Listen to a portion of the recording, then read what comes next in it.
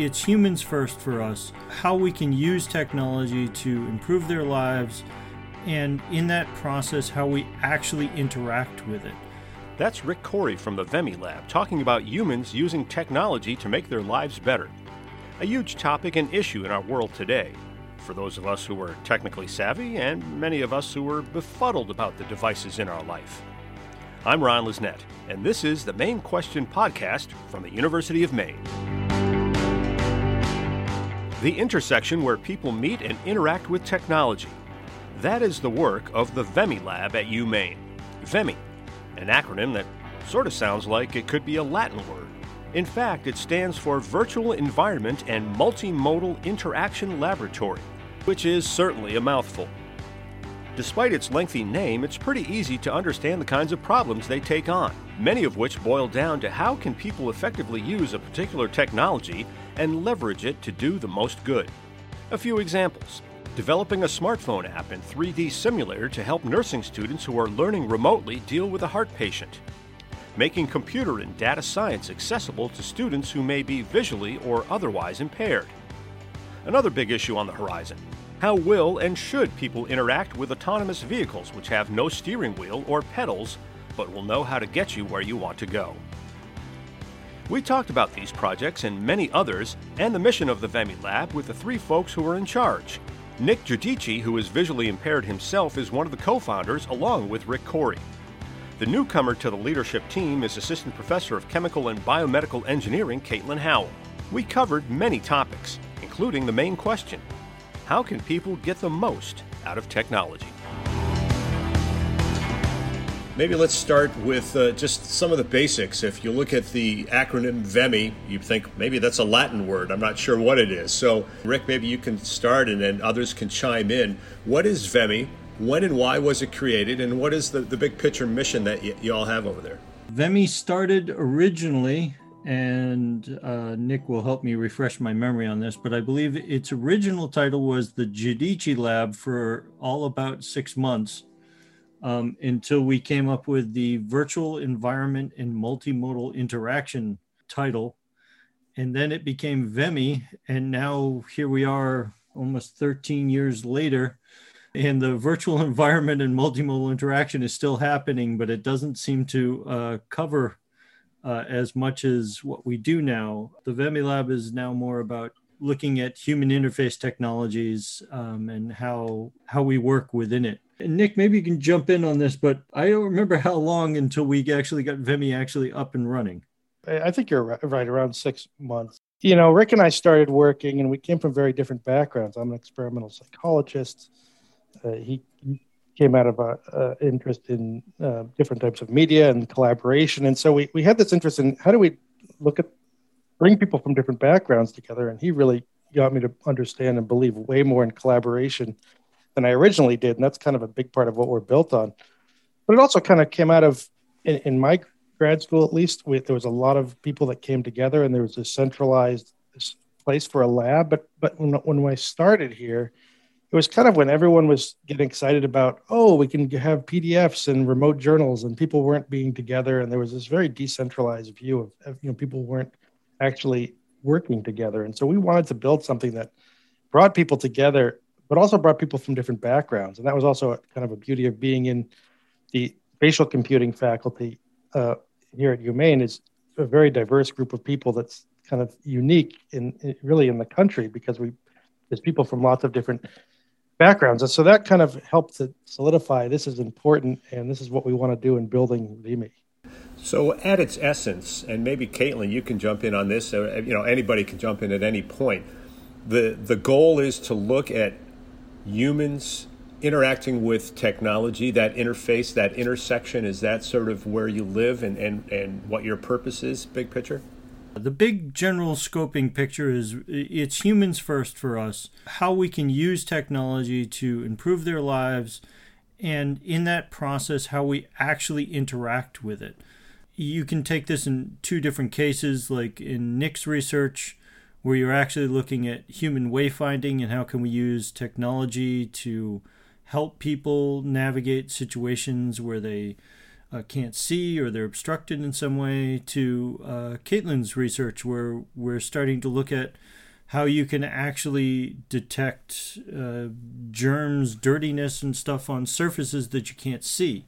How do we use that tech to help humans be able to interact with something they couldn't see or couldn't do before?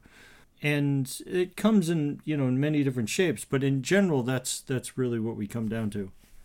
Caitlin, it seems like your expertise is taking VEMI in a bit of a new direction. Can you just talk about how you came to be involved and where you hope to take all the work you're doing? I had been hearing about the VEMI Lab when I first came in 2016 and all the cool toys they had and all the fun stuff they did. I went down to try and convince them to do some capstone projects with biomedical engineers, and I walked in thinking that I would really have to sell this because this is going to be extra work, and who wants to do extra work? But when I walked in and started talking with Rick and Nick, I found this culture that was very much student-centered and very much interested in interdisciplinary work.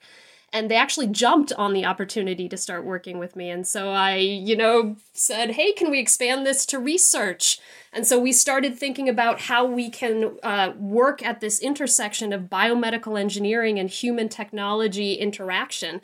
And there's actually a lot of really, really cool things that can be done there, but there aren't really a lot of people who have the skill sets necessary to do the work. So we took advantage of this gap, and we started to just see what we could do. So we started out with a really interesting project initiated by Val Herbert over in nursing. She is a fantastic nurse educator, very interested in using models and using like mannequins to be able to train nursing students before they start to work on actual patients. And so we started to ideate what we could do, and we came up with this idea of, hey, smartphones are ubiquitous, and that is a piece of technology that a potential nursing student up in the county, for example, would be able to use if they can't physically come down here to UMaine and work with the training mannequins that they have in the facilities here. So with the VEMI Lab and with me and with Val and with RJ and with a bunch of people involved in this, we actually designed a series of training like slideshows and an interactive heart that you could project in augmented reality and actually play around with to understand how it was working, and when it started to malfunction, what was going wrong. Always something that anyone would have. And we actually just published a paper on that. It came out in the Journal of Clinical Nursing Simulation a while ago. So that's one example. Just last week. Just last week, exactly. And then from that, it started to branch out. We said, hey, we work really well together, and there's a lot that can be done at this interface. So, hey, we're doing some work with this, new material that we have in my lab. I really need some expertise about how people interact with these things. Can we begin to build this sensor system that can let people know if a surface is clean or dirty, if they can't really see that well? And so that's a new project that we're starting. But really, I think that there's just so much opportunity here, and it's fun. We're having fun doing science at this intersection. I looked at the website, and there's certainly a laundry list and a long list of projects that you all are working on. Give us some of the highlights so people can get just a general flavor of the areas that you're looking at, the problems you're trying to solve. Nick, that's you. As we said, the mission is really learning by doing and bringing people in and working in different areas. I think is evidenced by all of our backgrounds. A couple of high-level projects. We have a number of grants and a number of different projects looking at how to make information accessible to people that can't see, and especially graphics. So it's pretty much solved if you have text, and you may have even used this on your phone or whatever. There's text-to-speech engines that read text aloud using natural language, and those work pretty well. But there's no equivalent for graphics, and there's an increasing number of graphics, and particularly in STEM disciplines, that make, when you're learning something, impossible to get that information if you can't see it. And that, as a blind person myself, I've experienced this. We'll do a paper, and someone will bring me a figure and say, here's a graph of the data, and I'll be like, well, okay, what does it show? So that drove a lot of personal interest. And I think a lot of us we're driven a lot by our own personal views to help drive the research we do. And so we have a grant on access to STEM using different senses, haptics, which is touch, hearing, language. We just got one on accessible data science, which will be starting in a couple months. And so that's a big area. Another area Rick mentioned is navigation and wayfinding. So how do we get around, especially in buildings? GPS doesn't work inside. How does that work? Even sighted people have a much harder time seeing because of walls and floors and ceilings blocking what you see. And if you don't see, it's hard to access signs. So, things like that. So there's a lot of work we're doing with that. Autonomous vehicles is a big area and one of our most exciting areas that we're getting into. How do you deal with the human aspect of autonomous vehicles instead of just the engineering aspect? There's a bunch of others, but I would say those are some of the high level ones, and other people can jump in with some of their projects. Oh, I was going to say, and we also have the smaller but more interesting projects of the project we're working on with Dartmouth, which is looking at how we can make videos accessible to everyone, even the blind community. We're doing projects with the Margaret Chase Smith Center and looking at making opioid apps to help with overdose. That the plague of overdose is happening. And we've got all kinds of little exploratory projects. We have a service wing of VEMI as well that, helps within the community and within the UMaine community, but also outside community, doing corporate projects to keep the students entertained and educated in new and different ways. It seems like we're really on the cusp of an era where some of these technologies, whether it's AI or sensors or some of the things you're talking about, are really going to start to be more prominent and more noticeable in our lives. So where do you think we are on that journey? Obviously, some of these technologies are with us now, but are we just really starting to tap into what is possible? Yeah, I think so. One of the biggest ones is, and the three of us talk about this a lot, is this the world and where we're studying right now with autonomous vehicles. I think, and this is, straight up just my opinion, I think this is going to be the most impactful technology change that we've had in a long, long time. Because this is a switch from a vehicle being a tool to a vehicle being service. We're looking at a switch from owning to using, the ride-sharing model. And the idea that we're talking about fully autonomous vehicles, the idea that there will be no steering wheel or pedals and that you have to interact with the AI to get to the point in which you want to travel to. It comes with all kinds of new areas of research, from not only keeping them on the road, but how do we interact inside the vehicle? This term that Nick and I coined, this human-vehicle collaboration, is starting to look at how does collaborative AI work specifically in vehicles. And I think as far as technology, that's probably one of the biggest ones moving forward. AI has such a broad-reaching term, and I believe AI is going to be a big part of our lives, and I believe there's a lot of ethical discussions to come with that. Just narrowing it down just a little and looking at the way in which we travel and how dramatic it's going to change is really interesting. And I can just say from VEMI's perspective, we're really excited about this.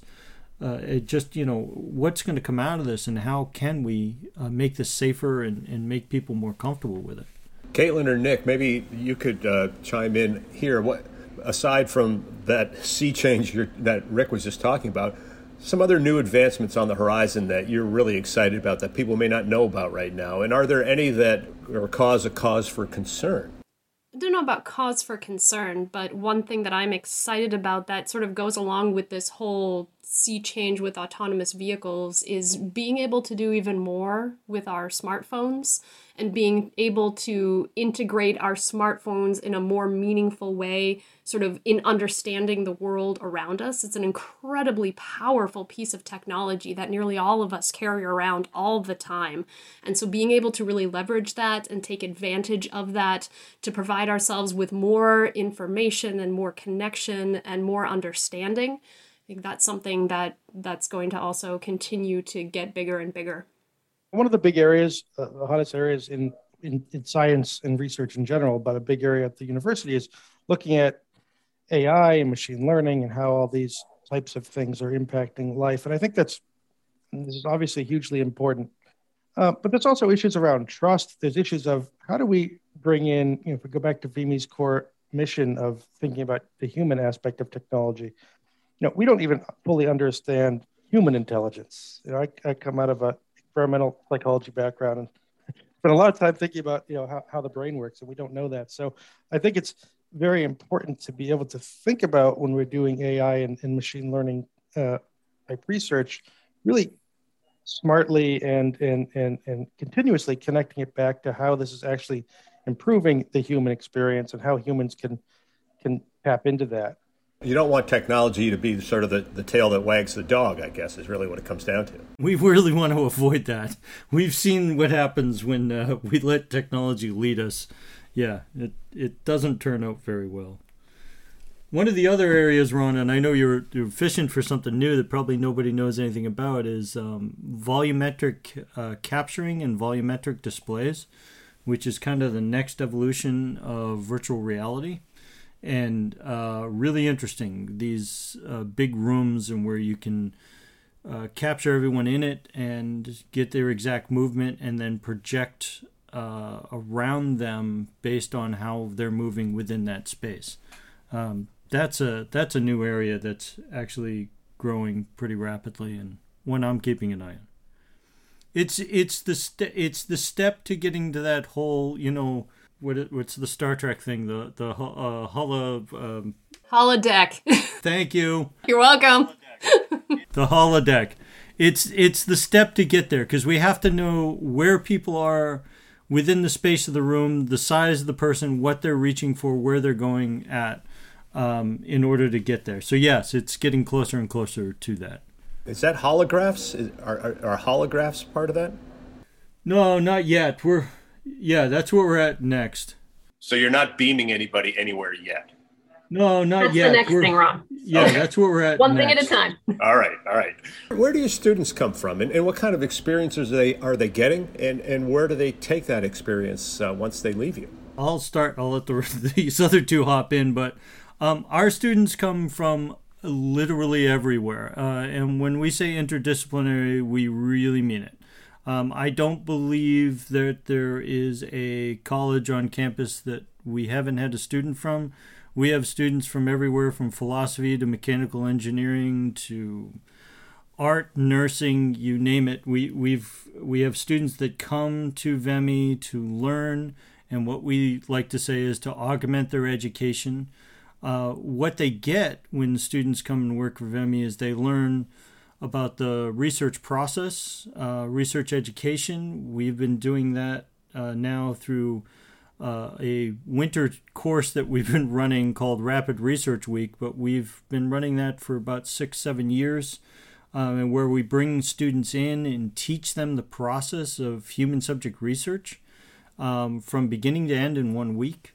And then students that end up working at the lab get to use that process on a regular basis, because our students don't just clean beakers or just, put data into Excel sheets. We actually have them do the work. I mean, they actually will run the studies, they get certified, they help, the PIs, get the information, gather the information, do the design, whatever they're putting together. So we try to fully integrate the students into everything we do, which at the end of the day really makes for a really diverse and interesting student. And that's probably why they're sought after by some of these big companies that they're often working at. I would say that the real innovation of the lab, beyond our research, beyond our tech, which we all think is great, obviously, because we're here, but beyond that, as Rick's saying, we're bringing people in from different places, but we're not saying, oh, great, we have a biochemist, so we'll let them do the biochemistry stuff. The biochemist is doing the computer science stuff or running studies. Like, people are working together. It's not a traditional vertically integrated lab where it's like, oh, I'm the faculty, PI, so everyone listens to me. You have, grad students, postdocs, faculty listening to undergrad, teaching them about, an aspect of development that's happening. So people are working, alongside each other at all different levels. I think that's really important. And kind of this rounds model, like you get in medical school to some extent, where people are working on different things.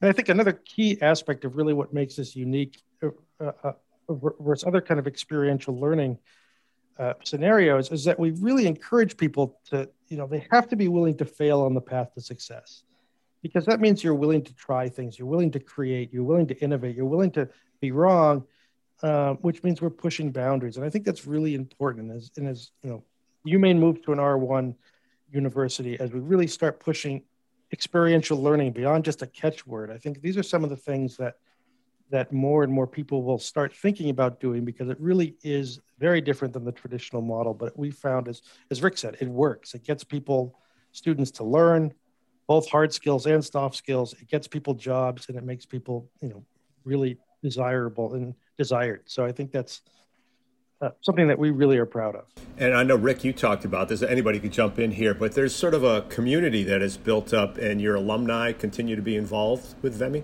I want Caitlin, see, because Caitlin's new to this, and I love the way Caitlin talks about it. So go for it, Caitlin. Building off what Nick just said, the focus on not being afraid to try something and fail, I think it makes everybody, when everybody sees everybody else trying and failing, then you feel more confident to try new things. And as a result of that, you start to see the value in what everybody is attempting to do. As an engineer, you value what the anthropologist has to say. As the English major, you value what the nursing student has to say. They're no longer these silos that we're really stuck in as academics so often. And as a result of that, a lot of these students who are graduating and moving on to new things, they're able to take this skill set that they learned and apply it in really, really incredible ways. We've had some startups that have gotten going, and I think Rick is probably going to be in a better position to talk about really where the alumni have headed and how they continue to interact in the lab once they're out. Yeah, I think one of the things that has amazed me more than anything else is because we have made this model of, as Nick and Caitlin were just talking about, of people being more engaged and interacted, and students seeing other people be engaged and interacted, they become committed. And they become very committed to the lab and the success of the lab. And then what we see them is trying harder, coming up with their own new ideas on how to make it better. And then the most amazing thing that I never expected to see, but we have 13 years of alumni that are there helping the current students. We have a persistent chat client that we use, on Discord, and they're all the alumni are there. If our current students have a question, they can ask the alumni, and they'll jump right in and answer them. If there is a hard research problem, or if our alumni who are working in key areas like, in Google and Disney and Amazon and stuff like that, and they're like, hey, I want to get a job there. I want an internship there. Can you help me? And then you see that level of those students reaching back and going, yeah, here, this is where you're going to apply. So we have this just total holistic family that exists around VEMI now, and it's great. It's something it's one of those things you try for, but you didn't really expect it to happen in the way in which it does, and it comes with a lot of pride. We've created this world, and it seems to be working. Caitlin, you mentioned spin-off companies. I don't know who could speak to this, but we spoke recently with the Advanced Manufacturing Center. They've certainly worked with a lot of companies. I imagine you folks do the same thing, but has some of the work led to products or patents or spin-off companies? That's a Rick question for sure. We have two spin-offs from VEMI. One is Kinotech, which is probably one of the hottest startups right now in Maine. So Kinotech's down in Portland. There's also Unar Labs, which is a grad student working with Nick down in Portland that started up a new lab down there, looking at more along the lines of Nick's research and how we can make basically haptic displays and get information that we couldn't otherwise get. I sure I butchered that for you, Nick, so sorry about that. But we have two spin-offs. We also have a lot of companies that we work with. There's been no real patents that we've pushed out. most of the things that we do are community driven or open source. But, we have a lot of papers, a lot of publications that go out there, a lot of students on those publications with us that get cited a lot. And, we're really kind of happy. We actually are starting to do some work with other organizations to help and build our startup community so when they move out, it gets a little easier for our students that want to do that. Caitlin mentioned the silos, and that's such a problem in academia. And a big part of experiential learning and just what we think of as good science is to not have it be stuck in the lab, to not just get our grants and write a paper, which are really important for dissemination. But how do we actually get what we're doing out there to help people to make a difference, to get into the community? And if that's through startups or that's through working with companies, that's a great way to do it. But the more we can make it, things that are open source, that are accessible, that we can provide, the more that's able to make a difference in the reach of what we're doing. And that's an important part of how we think it should be done. Finally, for each of you, maybe you could chime in on this. As you look into the future, what excites you about the work you're doing that you really are looking forward to seeing where it goes? Just anything that pops into your head about what makes you excited and confident about what might be coming down the road. I'm excited to drive legally. Yeah. Yeah, actually, the autonomous vehicle thing, that's a good point, Nick. That would be really cool to see that happen. I'll speak for me. I'm really excited to see, how can we expand and refine our experiential learning model better and bring in more students. We have a lot of students that we can't take in because we just financially can't afford it. So we're looking at, the future of how can we make this some sort of a classroom? How can we make it, even a degree program in the future, maybe a VEMI degree program? I'm just throwing ideas out there of what this would look like. But I think there's a lot of room for this more experiential learning and research education. And I think that if we're going to make more diverse students that work in this ever-changing environment that they're in, that we have to go that direction. So I'm really looking forward to kind of pushing that along. Nick, what's the first car you want to drive, a Ferrari, or what are you hoping for? Whatever we can get sensors on that will keep it on the road. Okay, great. Caitlin, how about you? I am really excited to build on what Rick just explained, because if we, expand this, if we can get more students in here, as a researcher, being able to work with students is one of my most favorite things, because students aren't yet trapped in this little box that we end up being trapped in when we go through years and years and years of education. They have incredible abilities to put things together that we would have never thought, or to bring in experiences, or to have interests outside of this particular area and see the connection to what we're doing. So as we are able to increase the amount of experiential learning, that is going to naturally lead into some of the really, really cool, impactful ideas that end up changing the communities for the better. So I see that going forward, we're going to be able to do that more and more, and I'm really looking forward to it. Well, we're excited to see where all of you take all of this. Thanks so much for spending some time with us. You're welcome. Thanks, Ron. Thank you. Yeah, thank you, Ron. You can find out more about the lab and the many projects they have going on at umaine.edu/VEMI. You can find all of our podcast episodes in a number of spots: Apple and Google Podcasts, Spotify, Stitcher, and SoundCloud. We'd love to hear from you. If you have comments or questions, write to us at mainquestion@maine.edu. This is Ron Lisnet. We'll catch you next time on The Maine Question.